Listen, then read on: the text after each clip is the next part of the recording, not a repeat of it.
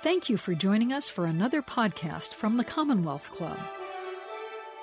Hello, everyone, and welcome to today's virtual program at the Commonwealth Club of California. My name is Anne Marie Slaughter. I'm the CEO of New America, and I'm very excited to be here moderating this program today. I'm particularly pleased to be joined by journalist George Packer to discuss his new book, Last Best Hope: America in Crisis and Renewal. George has spent his professional career writing about U.S. foreign policy for The New Yorker and The Atlantic, and has covered the Iraq War, the atrocities committed in Sierra Leone, civil unrest in the Ivory Coast, the megacity of Lagos, and the global counterinsurgency, as well as the unwinding here at home in America. In his latest book, Last Best Hope, Packer traces the roots of American identity and how division has drastically changed the normal way of American life. The year 2020 brought out the best and the worst of the American people. The year shocked us as we experienced a ruthless pandemic, an inept government response, polarizing protests, and an election defaced by conspiracy theories. But according to Packer, these events did not come out of nowhere. They were symptoms of the hazardous conditions directly beneath the surface of the American dream. We'll be discussing these events and a lot more in the next hour. And I want you to ask your questions as well. If you're watching along with us, please put your questions in the text chat on YouTube, and we'll be getting to them later in the program. So George, let's begin. Thanks for doing this, Anne-Marie. It's so good to be with you, even if we're on different continents. Indeed. But we can all read and we can still talk about this wonderful book. There's a lot here, and I actually want to start by reading through a number of what you say are accounts or explanations for our present condition, because as I was reading through, I thought, yeah, I identify with this one. I disagree with that one. But you say, so here are different explanations. The powerful few saw their chance and grabbed the spoils of capitalism for themselves. Alternatively, vast impersonal changes blew across the world, flattening old structures and leaving behind new groups of winners and losers. Or one party descended into extremism and then nihilism, dragging half the country with it and making the whole country ungovernable. The other party sliced up its half into groups, calculating that the sum of them would keep it in power. Still another. America became more diverse. Those who were long silent began to speak, and the traditional population sank into hateful opposition.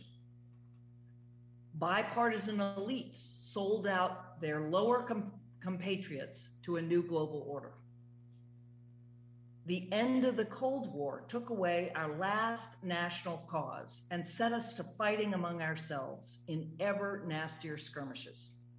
And finally, Americans went on a self-centered spree that continued for half a century while the common good withered away. Now, I start with that, honestly, as I was reading them, I was also thinking of the various columnists I can think of whom I would identify with each one. But right. You don't try to choose between them. You go in a different direction. You say that actually what matters is not so much these specific explanations, but rather the broader stories we tell ourselves about who we are. And those stories then inform how we see what's happening. So I want to just start by asking you how you make that move and then where it leads you in the book. Well, those accounts you read, they're sort of short one-sentence versions of whole books have been written about each of those accounts. And I just wanted to lay them out so that the reader and I are on the same page and know that here's what we're talking about. Here are the explanations of what everyone agrees has been an epic shift in American life over the last maybe 4 decades or so. What is it? Here are different ways we can understand it. I don't reject them. To me, and I sometimes have a hard time making up my mind about things, they all make a little bit of sense to me. Some make more sense than others. I cannot refuse any of them completely, but they all leave me a bit unsatisfied. And I do have my own one-liner, which, if I could read it, it's right below. Absolutely. Inequality undermined the common faith that Americans need to create a successful, multi-everything democracy. So for me, inequality, which has a lot of different meanings and resonances, is at the heart of our malaise and our toxicity today. I went back into recent American history and thought red and blue is too simple a categorization. It is the political breakdown that we see today, but really within each side, there are fractures. And I asked myself, what are the dominant narratives? What are the narratives that have the most influence in our culture and our politics today? And I came up with 4. And actually, I first gave the talk that this is based on at New America. I don't know if you remember. I do. Yeah. I think I've refined it. I've tried to refine it a bit since then and come up with better names. So the first is Free America, which is Reagan's America. It's the America that has been the most politically powerful during my adult life. It's the America of small government or even dysfunctional government, of low taxes and deregulation and allowing business to have a free hand, and really seeing us as individuals, each of us scrambling to make the most of our energy and talents, but not as a society of citizens. We are entrepreneurs, we are taxpayers, we are employers. We are not citizens in the vision of Free America. It's been really dominant, and I think it was the guiding ideology of the Republican Party for maybe 3 decades. There's so free in the sense of being unfettered. Unfettered. It's what the philosophers call negative liberty, not the positive liberty of self-government through free institutions, which I hope we'll come back to. That's Tocqueville's definition of freedom. The modern freedom of Free America is negative freedom. It's the freedom from constraints, especially the constraint of government. It was a reaction to the 60s and 70s and to stagflation and malaise and things that some people in the audience probably remember with some anguish. Well, I have to just stop you there because you have an absolutely wonderful riff on the 1970s. You and I were both teenagers in the 1970s, and you say, it was this kind of leftover generation. We'd missed the 60s. We had terrible style, pretty terrible music. And then you say, but, looking back, it was the source of everything that's happened since. So I was thrilled to see that you kind of rescued the 70s. Oh, we grew up thinking it was all about the 60s, when in fact, if you look at all the big trends that we are still living with, whether it's deindustrialization or immigration or equality movements for groups, for disenfranchised groups, or the decline of unions, all of that started really in the 1970s. So Free America chronologically comes first. It's the 70s and 80s. The next narrative is Smart America, which is the America of the meritocracy, of the educated professional class, where it has some of the same ideas as Free America. It believes that you should be allowed to advance as far as your talents and efforts will take you, but it doesn't have quite the same individualism. It believes that government has a role in giving people the chance for equal opportunity. For example, affirmative action programs, child health insurance, worker retraining, et cetera. So I would say in a way, it's the narrative of the Clintons, who believed so much that education was what would make all Americans benefit from the new economy of the 90s. The problem with Smart America, each of these has a problem, as well as, I would say, something attractive. The problem with Smart America is the meritocracy stopped being meritocratic. It became a kind of aristocracy that Americans are born into rather than achieving through their own efforts. children inherit so many advantages from their parents who push them to apply to the right schools, to study with the right test prep tutors, to do the right extracurricular activities, that in some ways the path is cleared. And the chances of a poor kid getting into a top Ivy League university are today just as low as they were in 1954. So although we have the rhetoric of meritocracy, I think in practice we have something closer to an aristocratic system in which people are actually born to succeed in that class. Third, and the meritocrats see that. I mean, that to me is yuppie America. That's the America that I came of age in as a professional, right? Where suddenly, I was a woman who could earn my own income as high or higher than my husband's. We both married. We're both well educated. So the advantages just pile on top of each other. But if you really believe in a meritocracy, don't you see that and fight against it? I think a lot of meritocrats go to a lot of trouble not to see it, to imagine that if only we tweak this social policy, or if only we allow, for a little bit of more redistribution of wealth, or a little bit more admissions to underprivileged kids into this, school or university, then we'll get there. Because it's really only a system that just needs to be sort of tweaked along the margins. Whereas I think fundamentally it is a broken system that, because of what you describe, Anne-Marie, intermarriage, sorting by residence, by region, the inequality of regions and of neighborhoods, and the almost guarantee that if you check off the right boxes and get into the right schools and into the right profession, that's success. Your success is laid out in front of you. And although there is such a thing as merit, it's not that I'm saying there's no such thing as merit.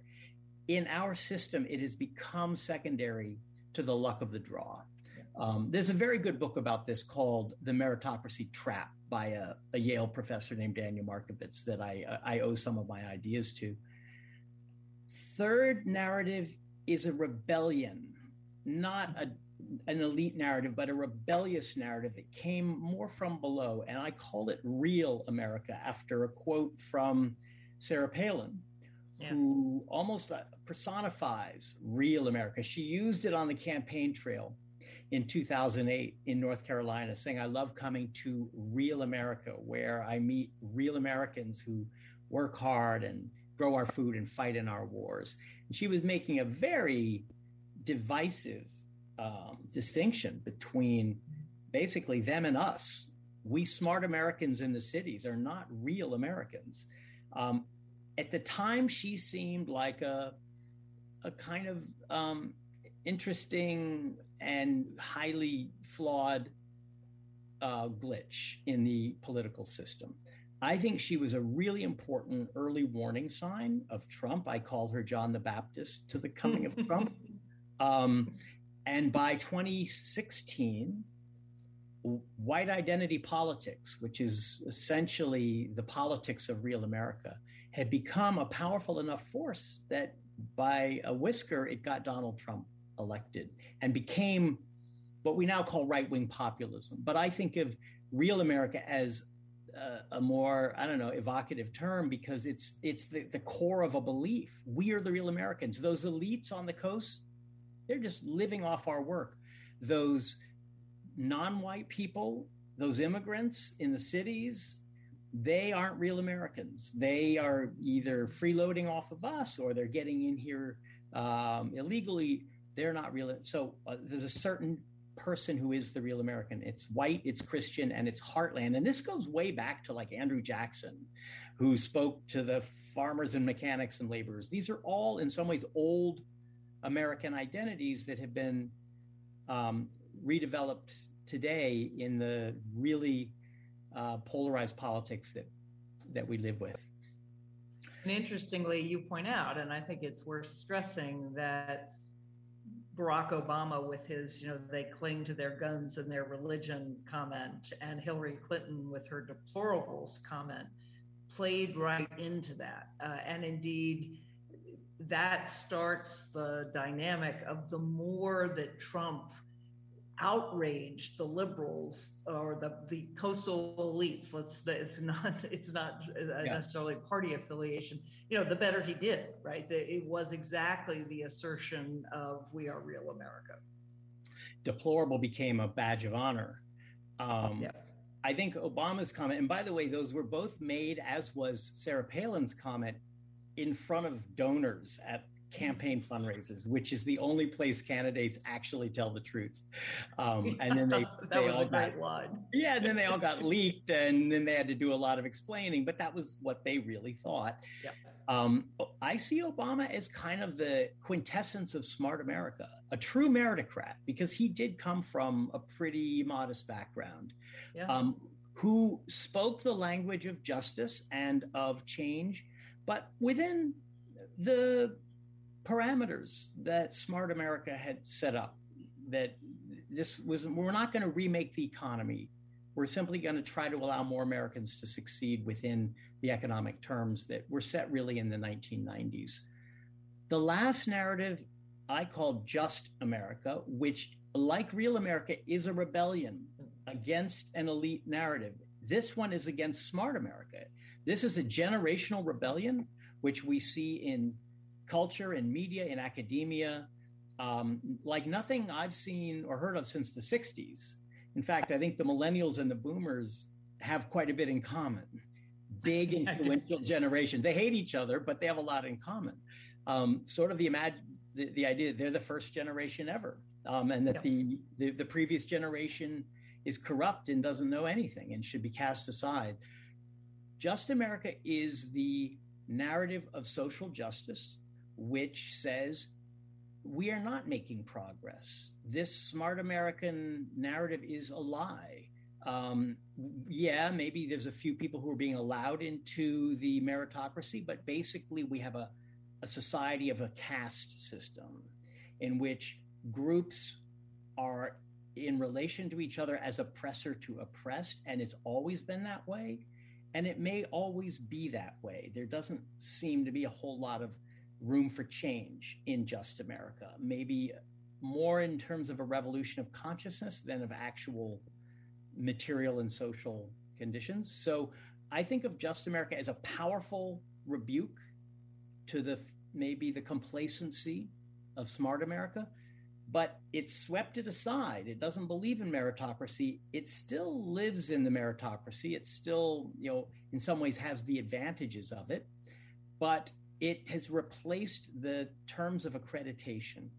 And instead of succeeding on a standardized test, success is determined in some ways by your position on issues, the language you use, whether or not you have embraced in some ways the political ideology that comes with Just America, which to me, and we may disagree a bit about this, to me has an illiberal tendency that worries me. It has something in common with Real America.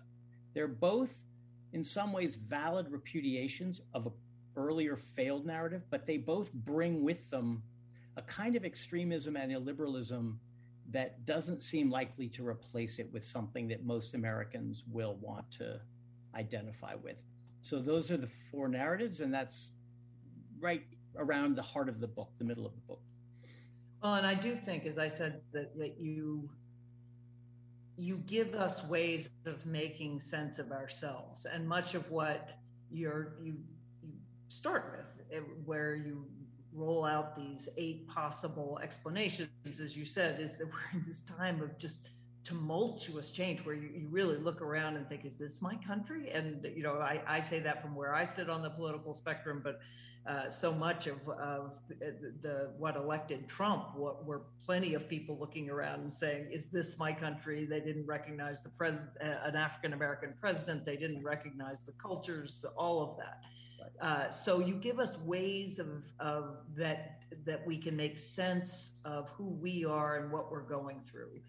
And I think it's hugely helpful you recognize parts of all of them as you recognize parts of those 8 explanations. And I did too. I think it's a very fair-minded way to start the book. But then you reject these 4 and you say, I have a 5th narrative, and I want to ask, you call it the equality narrative. I'll say right away, you call it the equality narrative. In Just America, you don't talk about equality anymore. And you note this, you talk about equity.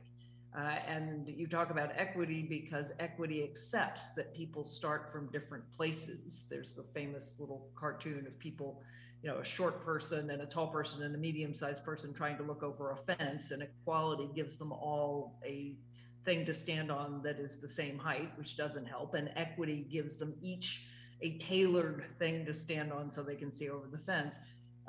So I will come back to Just America, but it is striking to me that you reach for an older conception, not of equity, but equality. So talk about, what you mean by equality, America. Yeah, it's a great question. And I've really wrestled with equality versus equity because I see the reason for equity. I mean, I see why, for example, if Black farmers have been systematically dispossessed by generations of agriculture department policy and by the practices of the white farmers around them, then giving every farmer the same debt relief is kind of pointless. It doesn't help. So in some cases, in some contexts, equity seems like it means fairness, and it seems like the only fair way for government to treat us, which is to say the most disadvantaged should get the most. I absolutely agree with that. I'm not sure it always breaks down by race, though. And the thing that gives me pause about equity and about Just America is that it thinks in such rigid terms about identity groups that race almost has become an essence for Just America. It's the core of our identity before anything else. And we now have school children being taught at a very young age that whiteness means this and Blackness means that. And to me, that's what I mean by illiberal. It doesn't take us as individuals. It doesn't see the complexity of each individual and of groups, which are, after all, complex things as well. And in the end, I think it's probably a dead end. It's so divisive that if it pursues these monolithic group identity thinking, it's going to end up dividing Americans and making it impossible really for disadvantaged Americans of all races to come together because they're going to see one another as rivals, as competitors. My version of equality, well, equal is the first key word in the Declaration. It is the beginning of the American idea. Tocqueville came along in the 1830s and found that it was not just an ideal, but really it was a desire. It was like a drive that people had. I want to be as good as everyone else. I want to be kept out of nothing, to be I don't want to be looked down on. I don't want to have an inferior status. I want equal rights, equal opportunity. It doesn't mean everyone has the same results. It never has meant that in American life. We still have enough belief in individual effort and in mobility that we have not become a society that looks entirely at results. But equality, I mean, this is in Whitman, equality is the thing that makes us see one another as fellow citizens. And if we don't feel equal to others, as throughout our history, groups have not felt equal, we don't have a shared citizenship, and self-government breaks down, and we turn to conflict and even war. So I go through several crises in American history: the Civil War, the Great Depression, the 1960s, and each of them, I think, is about equality. Each of them is about the failure of the country to extend equality to all citizens in different ways. So without at least a sense of the possibility of equality, we have endless conflict. And I think it goes back to the Declaration, but it also is a kind of identity. And I'm trying in this book to find something we have in common. I'm making maybe a doomed effort to see us all as Americans, because we now see each other as enemies and as aliens. And to me, that's become such a destructive course, both in the media and in politics, and even in daily life to some extent. I want to find something binding. And this code of equality is something that binds us.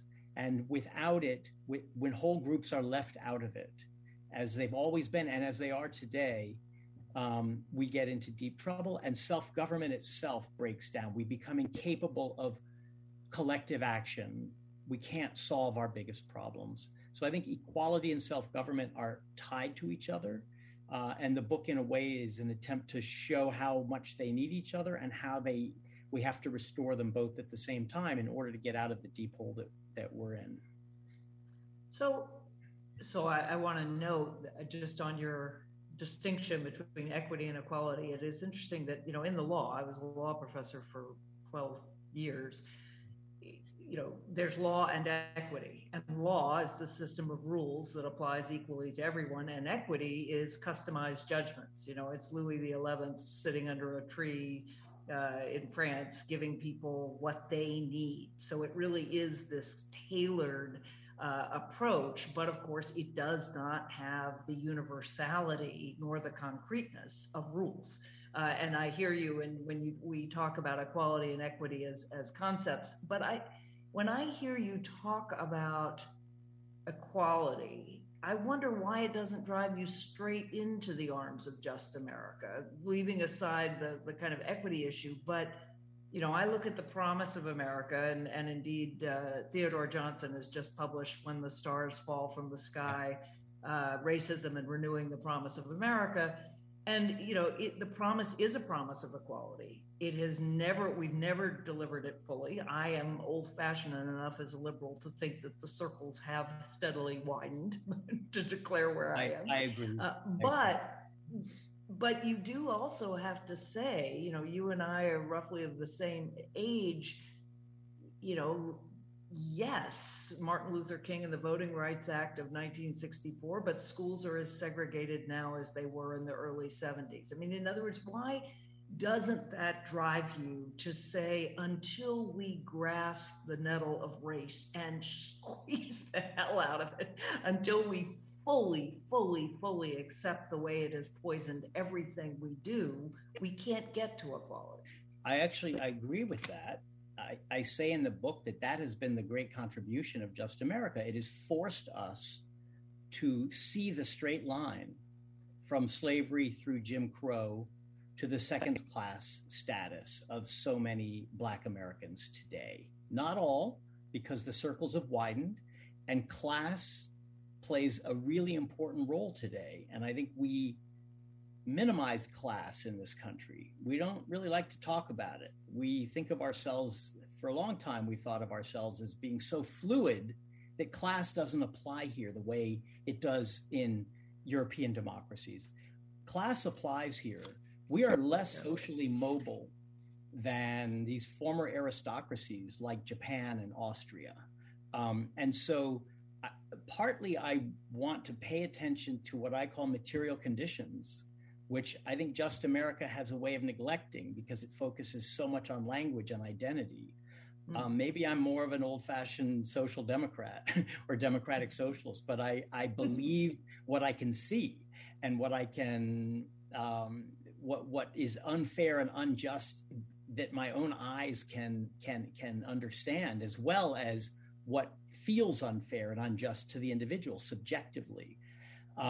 So I want to embrace Just America, and I partly do, but it keeps pushing me away and pushing a lot of people away by telling us, you can't say that anymore. That word has been banned, by telling people that you'll be fired if you question this principle. For example, the editor of the Journal of the American Medical Association was recently fired, not for anything he did, but because someone on a podcast that JAMA has questioned whether structural racism has played as much of a part as socioeconomic conditions in keeping people disadvantaged. To me, this is an entirely legitimate question. William Julius Wilson wrote a whole book about this a generation ago, but now those guys are no longer where they were before because that question is out of bounds. And this is where Just America is making a mistake, partly because it's alienating people with its what I think of as a kind of moral coerciveness, and partly because it's not going to solve social problems if it can't allow open discussion, which is the only way we get to the truth. And it's always a partial truth.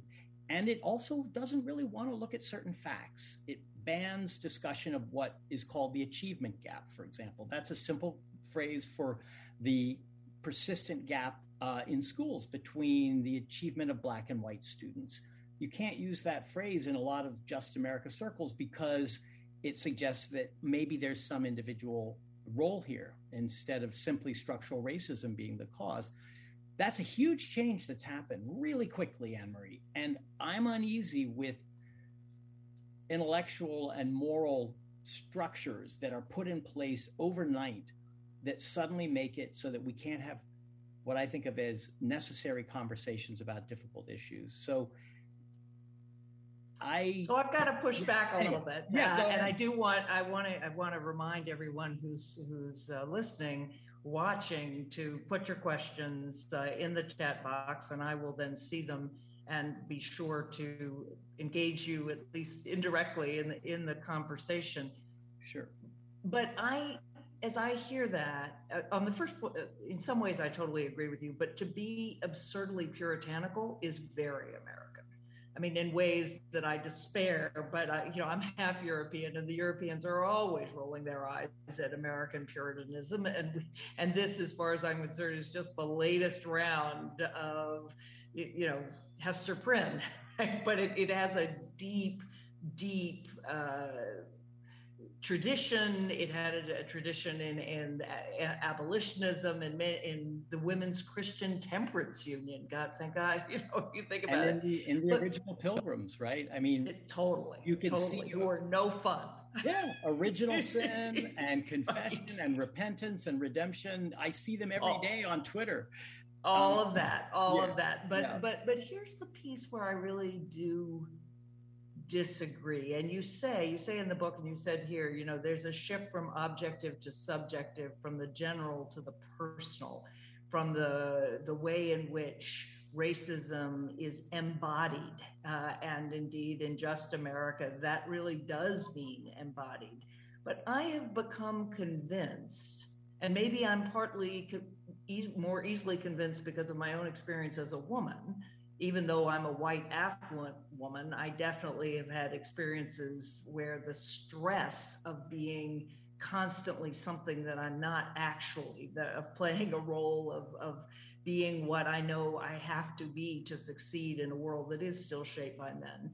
I look at, women of color and their health results. I look at their mortality in childbirth. And of course, some of that is, and we know that African Americans are paid less attention to when they tell doctors they're in pain.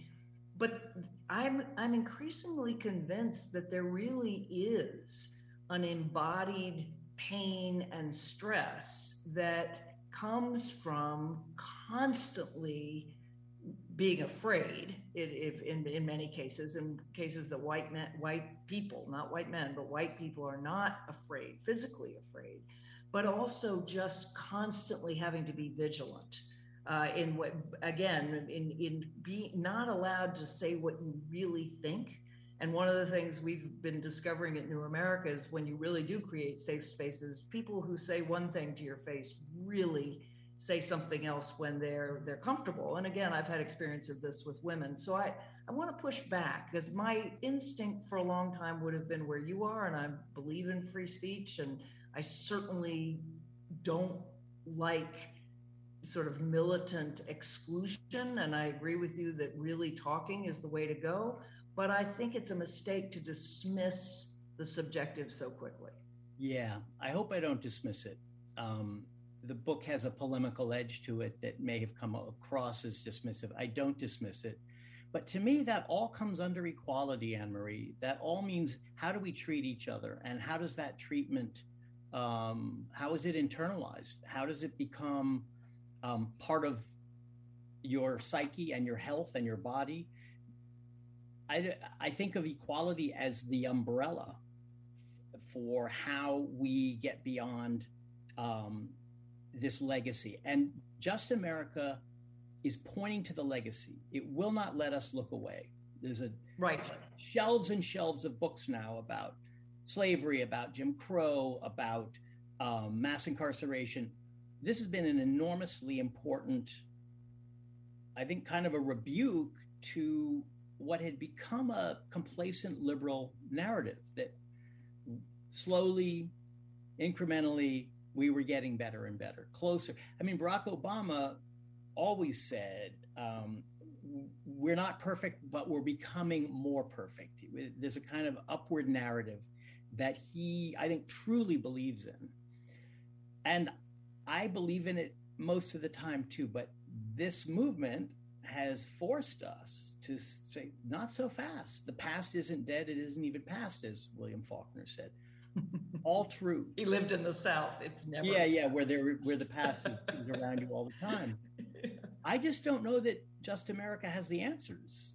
That it really has more than the critique, and the critique is powerful. But when I see how alienating that some of the practices can be for ordinary people, maybe among elites it's become normal to apologize for yourself at the beginning of a meeting.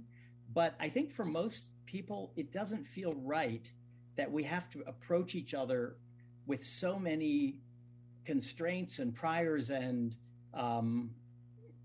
such a careful and rather alienating expert language that has grown up around this narrative. I think it keeps out a lot of Americans who maybe aren't as educated and don't know the language and maybe don't think that way. And I've begun to feel, and this is a bit strong, I know, but I've begun to feel that it keeps the working class divided. It has a way of pitting people against each other when actually their interests are common more than they are opposed. And it keeps the professional class in a comfortable place. I know I'm seeing things more in class terms than you are, but that's what I see in a lot of the media that I consume on a daily basis, where there's a kind of continual boiling of the pot that maybe isn't aligned with what people go through every day and feel. We are becoming a much more interracial society, even since the years 2000, than we've ever been before. It's a dramatic development in people's social lives, in their married lives. And yet you would think from the narrative we're talking about that we are a caste system in which there's an absolute barrier between people who can't understand each other, who can't speak a normal language together, and who have no common history as Americans. I think it's both an inaccurate description and also a divisive prescription. As much as I accept a lot of what you said, and I don't want to be put in a position of seeming to be rejecting it. I'm not rejecting it. I'm saying the form it takes today, I don't think is the right direction to go, and I think it's a dead end. So let's try to model exactly the kind of conversation we truly wish people were having. And I will say that there's a lot of what you're seeing in Just America that is deeply performative. And indeed, I was a law professor when critical legal theory, including critical race theory, first came on the scene. Right. And I dismissed a lot of it as a good liberal, forget all that, just do public interest litigation, follow in the shoes of Thurgood Marshall, et cetera. But here's how so what would you say to the response that says your reactions are trying to put folks back in their place, that when they start to express the anger that is deep And as we understand more, I mean, simply watching the videos of countless shootings of unarmed Black young men and women, and realizing as the parent, at least as the parent of two sons who were teenage boys and definitely got up to all sorts of things, and realizing I never was afraid in the way that my fellow mothers of color are afraid, that there's so much anger, and they're finally letting it boil over. And now those of us who are still in power and definitely still control, look at any measure of power. Yes, lots of people of color have made progress, but we are still firmly in charge. And now we're doing sort of what the clergyman did that Martin Luther King wrote to in the letter from a Birmingham jail, saying, no, slow down. It's going to get there. It has gotten there. It's getting better. And they're saying, if we were in power, and of course we are heading for a plurality country, things would really look different. And we're not going to stop and play by your rules anymore. How do we respond to that? I guess the first thing I'd say is I don't believe that members of large groups all think alike. I agree. And sort of ascribing a single outlook or narrative to an entire group of Americans, 12%, 20%, 40%, is a kind of tendentious aspect of our culture today. And that's one thing I'm trying to resist, is to say we do not think in groups. We think as individuals, even though groups have had common experiences that have shaped thinking. I have this fantasy in the book that may answer your question, where rather than doing it on Twitter, rather than doing it in a diversity, equity, inclusion seminar, rather than writing an op-ed, rather than doing it in a classroom, all of these in one way or another are performance spaces. What we need is for people to tell each other the truth and to find a way to do it. And if you've created that at New America, then more power to you. My notion is to have hundreds of American conversations between people of different groups, different races. And if people want it, to protect their identity so that they don't become public targets, and spend an hour in a room together, being filmed, talking, telling the truth, just telling each other the truth, and seeing where that takes them, and listening to each other as well as talking to each other. Film them, put them on YouTube, hundreds of these conversations, so that Americans from the whole country can go onto YouTube or maybe some less destructive platform, and watch them and learn from them and talk about them, and maybe keep the identities anonymous in order to make it truly honest. I would like that honest conversation that you're talking about. I just don't think our current culture knows how to do it. I think what we know how to do mostly is perform. Social media, this simple invention, has turned us all into vituperative, nasty versions of ourselves. You meet the people in person and you find that they're actually quite pleasant and kind, and on social media they turn into spitting vipers. Don't do it that way, but we do everything that way. And I think it's raising the temperature beyond what we would actually have if people had honest conversations without social consequences, without worrying about the repercussions. So that's my little fantasy idea that might answer your question. So we have two questions, and I want to get to them, but I will just say, and we can come back if there's time at the end, I do agree with you about the conversations. I will say, though, I've had those conversations over the past couple of years in a way I never, ever had before, because I never, ever knew anyone of color close enough, really well enough, to get into it, to ask things that I wouldn't have dared ask, and to hear things that I think the people I talked to would not otherwise say. And I will say the experience for me has moved me closer to really understanding more of what Just America is saying. I wouldn't have necessarily expected that, but it really has, because I've come to think. It sounds like you've done the right thing at New America in making it possible to have really honest conversations. Well, may we do more of it, but and we'll come back to it. But I certainly agree it's what's needed, but it's revelatory. So there's a question that says, that's very much on parts of the book. Recently, I heard a senator describe our form of government as a constitutional republic, but not a democracy. Right. Can this degree of precision be clarified further? Yeah, the listener, the audience member is talking about Senator Mike Lee, Republican of Utah, who tweeted that last fall, just before the election. And he almost seemed to be saying, you think that the majority should rule, and you might well get the majority, you Democrats, but actually that's not what we're about. We protect minority rights in this country. We're a constitutional republic. He called it rank democracy, by which he meant just sort of raw tyranny of the majority.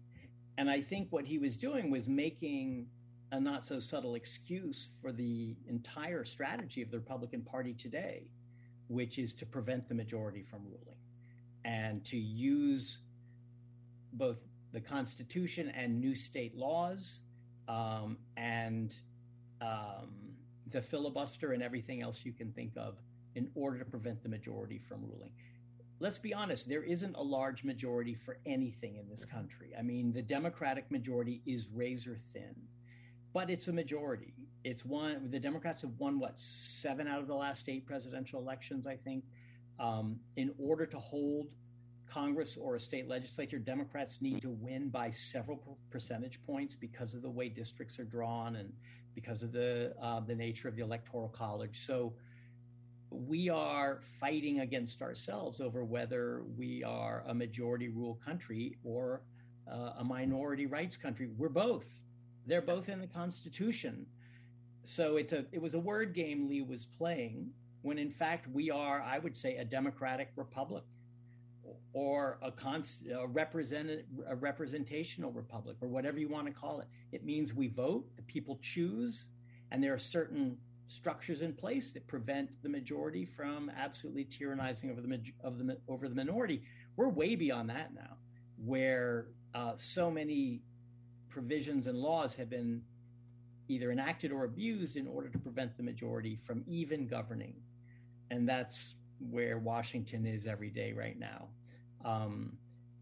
And I found Lee's comment to be kind of sneaky, because what he was really saying was you shouldn't get to rule.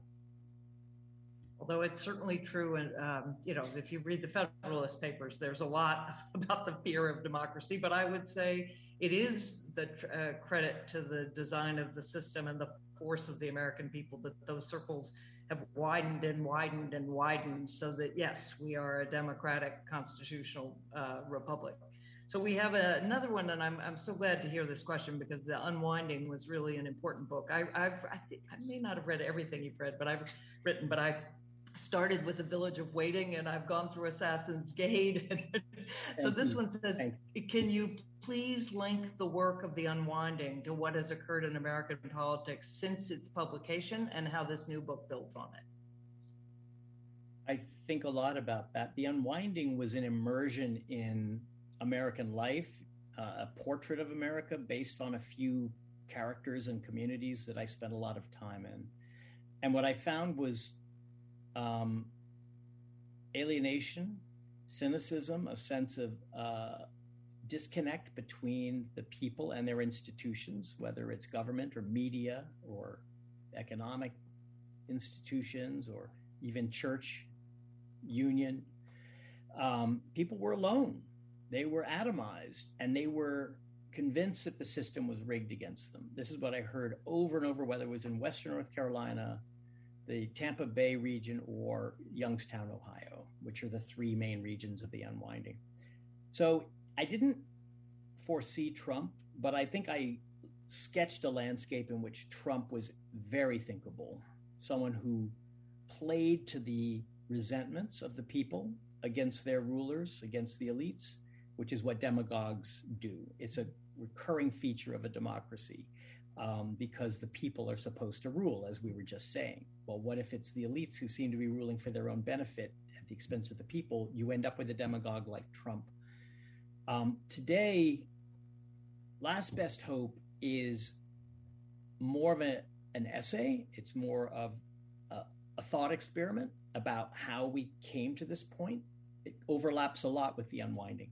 Where it leaves The Unwinding behind is in trying to imagine how we could certainly not overcome our differences. That shouldn't ever happen. We should have differences, but be able to govern ourselves together.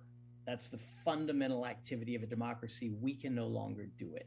So I have the code of equality as the underlying glue of our identity. And then I have a bunch of not very original ideas for how we could restore equality or actually create it for the first time.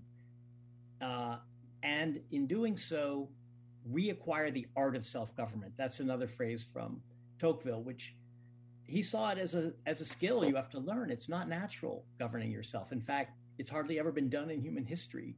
It's a miracle we've been able to do it for 240 years. And I hope we can continue. But right now, I wouldn't entirely bet on self-government, not just because we have an authoritarian party and the experience of an authoritarian president, but because I think Americans have forgotten how to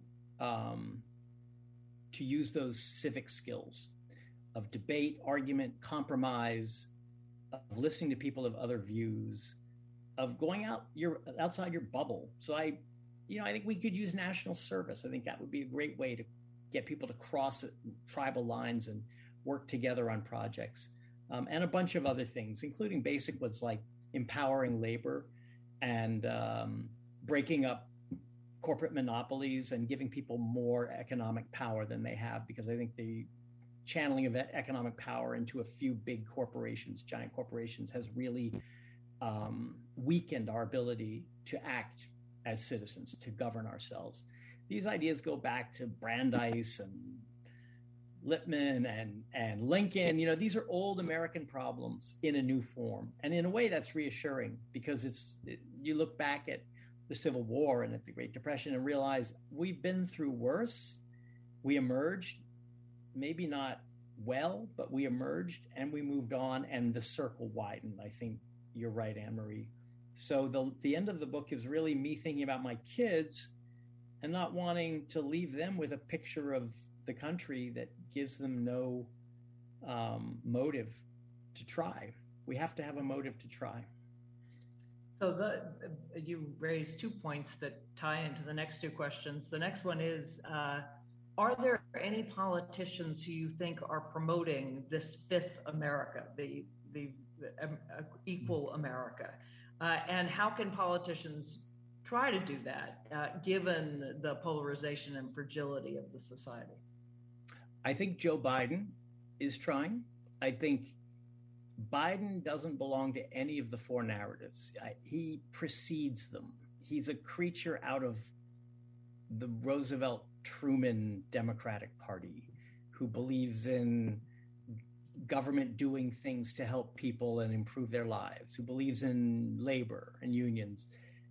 Biden's whole domestic policy seems to me, without him really describing it this way, because he doesn't do that, seems to me to be aimed toward making Americans more equal, both in status and in material conditions. And I sure hope he succeeds. I think by some weird turn of history, he's exactly what we needed at the age of 78, after a long career in which he kept losing his effort to become president.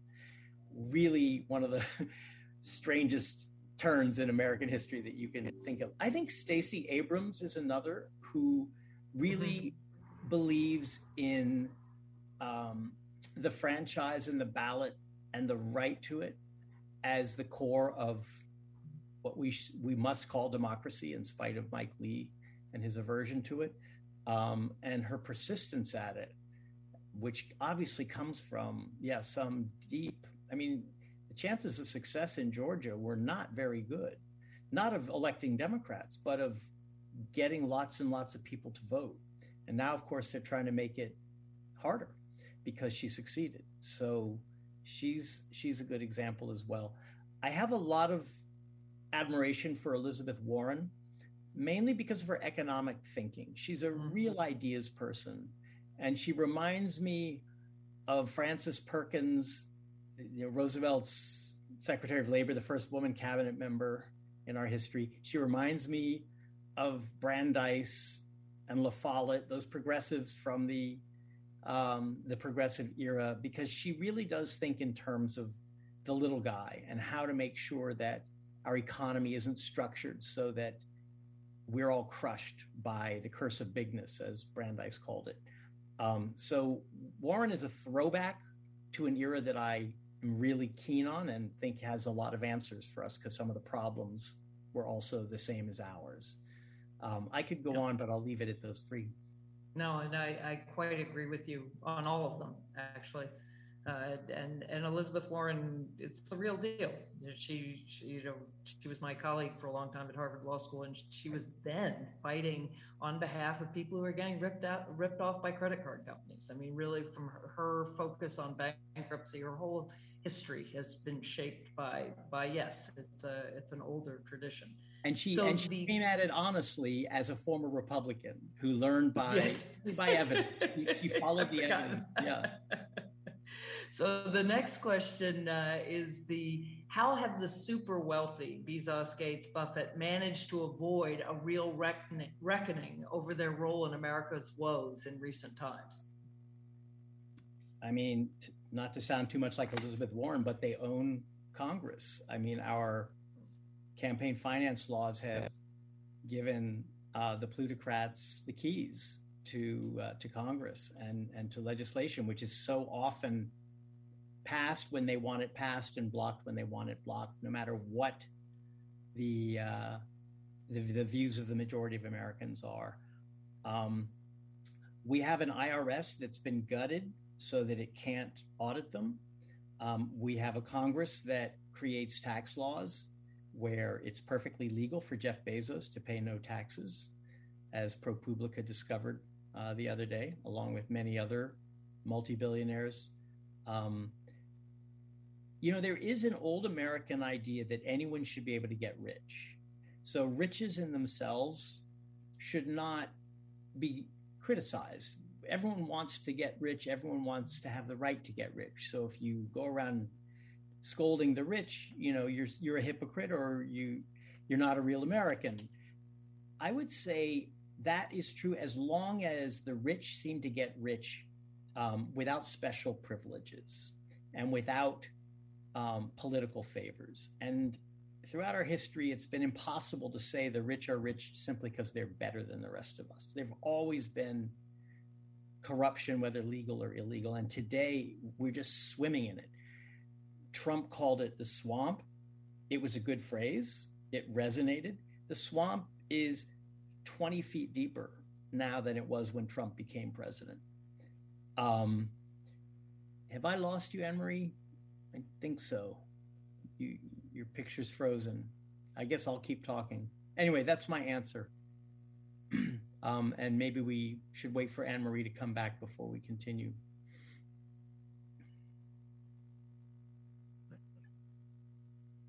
There you're back. Okay. All right. I'll stop talking. I froze. Well, I will.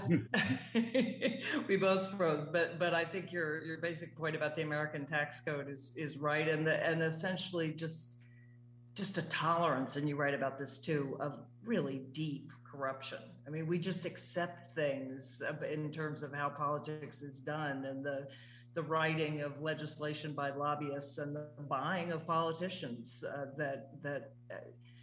we've been there before, but we're there again. So there's another question, and then I probably have the last one, but this, I think you will love this question. It says, what is Packer's fifth America, or what is equal America? Is it an America that travels across the other four, or is it something distinct?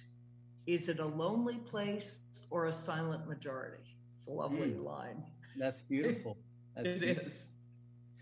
I would like to think it is more encompassing than the other four. I would like to think it is capacious because by the very nature of equality. The other four, each in its own way, creates winners and losers. We know who the winners are in free America. They're the corporate class. They're the wealthy. They're the people who came to power with Reagan. We know who the winners are in smart America. It's the college educated, the professionals. And in real America, it's the people, meaning the white Christian people. And in just America, it's a reversal of the old hierarchy. It puts the bottom rail on top. It creates a new hierarchy based on group oppression. I want us to be able to look at each other as equal citizens at the same level, which I'm not naive. That takes a lot of leveling. It doesn't happen automatically. The book is full of proposals for how to bring workers up and the wealthy and the plutocrats down. But in the end, the whole point is, without a sense of equality, that we're all, in some ways, we all have access to the same things. We all are as good as each other. There's no class of citizens that is considered better or worse. Without that, we just don't know how to govern ourselves together. So I'd like to think mine is far from lonely. I think what we're in now is lonely. Everyone is sitting at home, staring at their social media account. That's the definition of loneliness. I want us to cut off Twitter and Facebook and go outside and join our fellow citizens in some common effort. But to do it, we need to feel that we're equals. So I'm not sure I'd agree with the sort of what Just America wants, because I don't think they want a reversal of the hierarchy. But I do very much agree that there's and you quote Tocqueville, equality of conditions, right? Giving people a genuine equal starting point. And that does encompass many parts of the other narratives in ways that I find appealing. I'm going to ask you the last question because we're almost out of time. You talk about how smart America has trouble with patriotism, and certainly Just America has trouble with patriotism. And, my favorite definition of patriotism is from Carl Schurz, who was a Union general, a German immigrant, a senator from New York, who said, my country, right or wrong, when right, to be kept right, and when wrong, to be set right. Or take James Baldwin, I love America so much that I reserve the right to criticize her perpetually. Why is it that, frankly, people like us, the smart America, why can't we talk about love of country in a way that says, at least for me, that yes, that means constant criticism, but that's because I believe in the set of ideals. I believe that we can at least get closer, Obama style, and there's nothing wrong with that. Why are we so uncomfortable? I think for some Americans, it's just not a feeling that they have. Maybe they've repressed it in themselves. Maybe it's been kind of washed out of them. Globalization and connection to the rest of the world, and a sense that they're more like people in their kind of neighborhood in London or Berlin, are more their people than someone who lives half a mile away in a totally different neighborhood. It's almost embarrassing for some Americans. It is associated with flag waving and with the national anthem and with rituals that seem perfunctory and also required. And it's almost like, I have this line in the book about, it's like traces of a more primitive time of cigarette smoke and dog racing. It's like, that's what we used to be like. But we've emancipated ourselves from that. We've become world citizens. We have no limits to our attachments. I think there are always limits to your attachments. I'm more loyal to my family than I am to anyone else. And I think of patriotism as kind of an extension of that. I'm more loyal to my country. I love it because it's mine, with all of its distinctness. That doesn't mean it should abuse others or should ignore others or should feel superior to others. But that love is an attachment that, you can't will. It has to come. And some people, I think, have killed it in themselves, and others maybe are against it on principle because it seems to suggest that we don't have problems, or that we are getting there, or that we're in denial. We're not looking at the hard things that we have to keep looking at. And it's dangerous to start feelings, this attachment to the country when the country itself is such a flawed place. And they think of it as kind of like a contagion that might get in the way of their moral standards of what they want to be. Both of those I think are a real tragedy, because I believe without patriotism, call it national solidarity, you just can't do big things in this country. If you want to end racism, if you want to save democracy, if you want to reverse climate change, if you want to slow down inequality, you need national solidarity. You need to be able to speak to the whole country, because these problems are way too big for any one group to have a monopoly on them and to have all the answers and to be able to make the effort by themselves. So in a practical way, without patriotism, we're doomed. We're not going to solve problems. And I look back to the New Deal period of Roosevelt and Francis Perkins. Back then, the progressives had a patriotic narrative. I read that. Langston Hughes wrote, "Let America Be America Again." It's a patriotic poem. It's a deeply critical poem, but he's not going to give up. And he knows that without that attachment to America and its ideals, he's not going to ever get where he wants to go. So that sounds like a bit of a speech. I hate speeches, certainly when I give them, so I'll stop now. But that's where I think patriotism is part of the mix that we need today. Well, I think that's a perfect note on which to end. And I do hope everyone listening will buy this book and read it and think about what it is that we have to love and cherish, even as we criticize. So I want to thank George Packer, author of his new book, Last Best Hope, America in Crisis and Renewal, for joining us today. And I want to thank our audience for watching and participating live.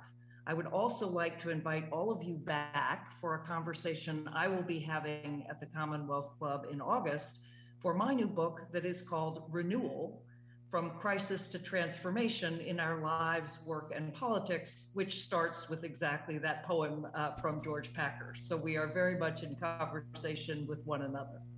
If you'd like to watch more programs or support the Commonwealth Club's efforts in making virtual programming, please visit commonwealthclub.org/online.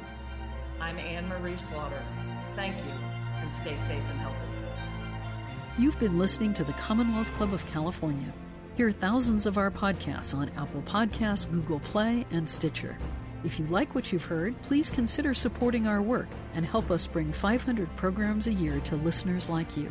Go to commonwealthclub.org/donate. Think your way around the world with our travel programs to exciting domestic and international destinations. And when you're in the Bay Area, please join us live at our events. Thank you for listening and for your support.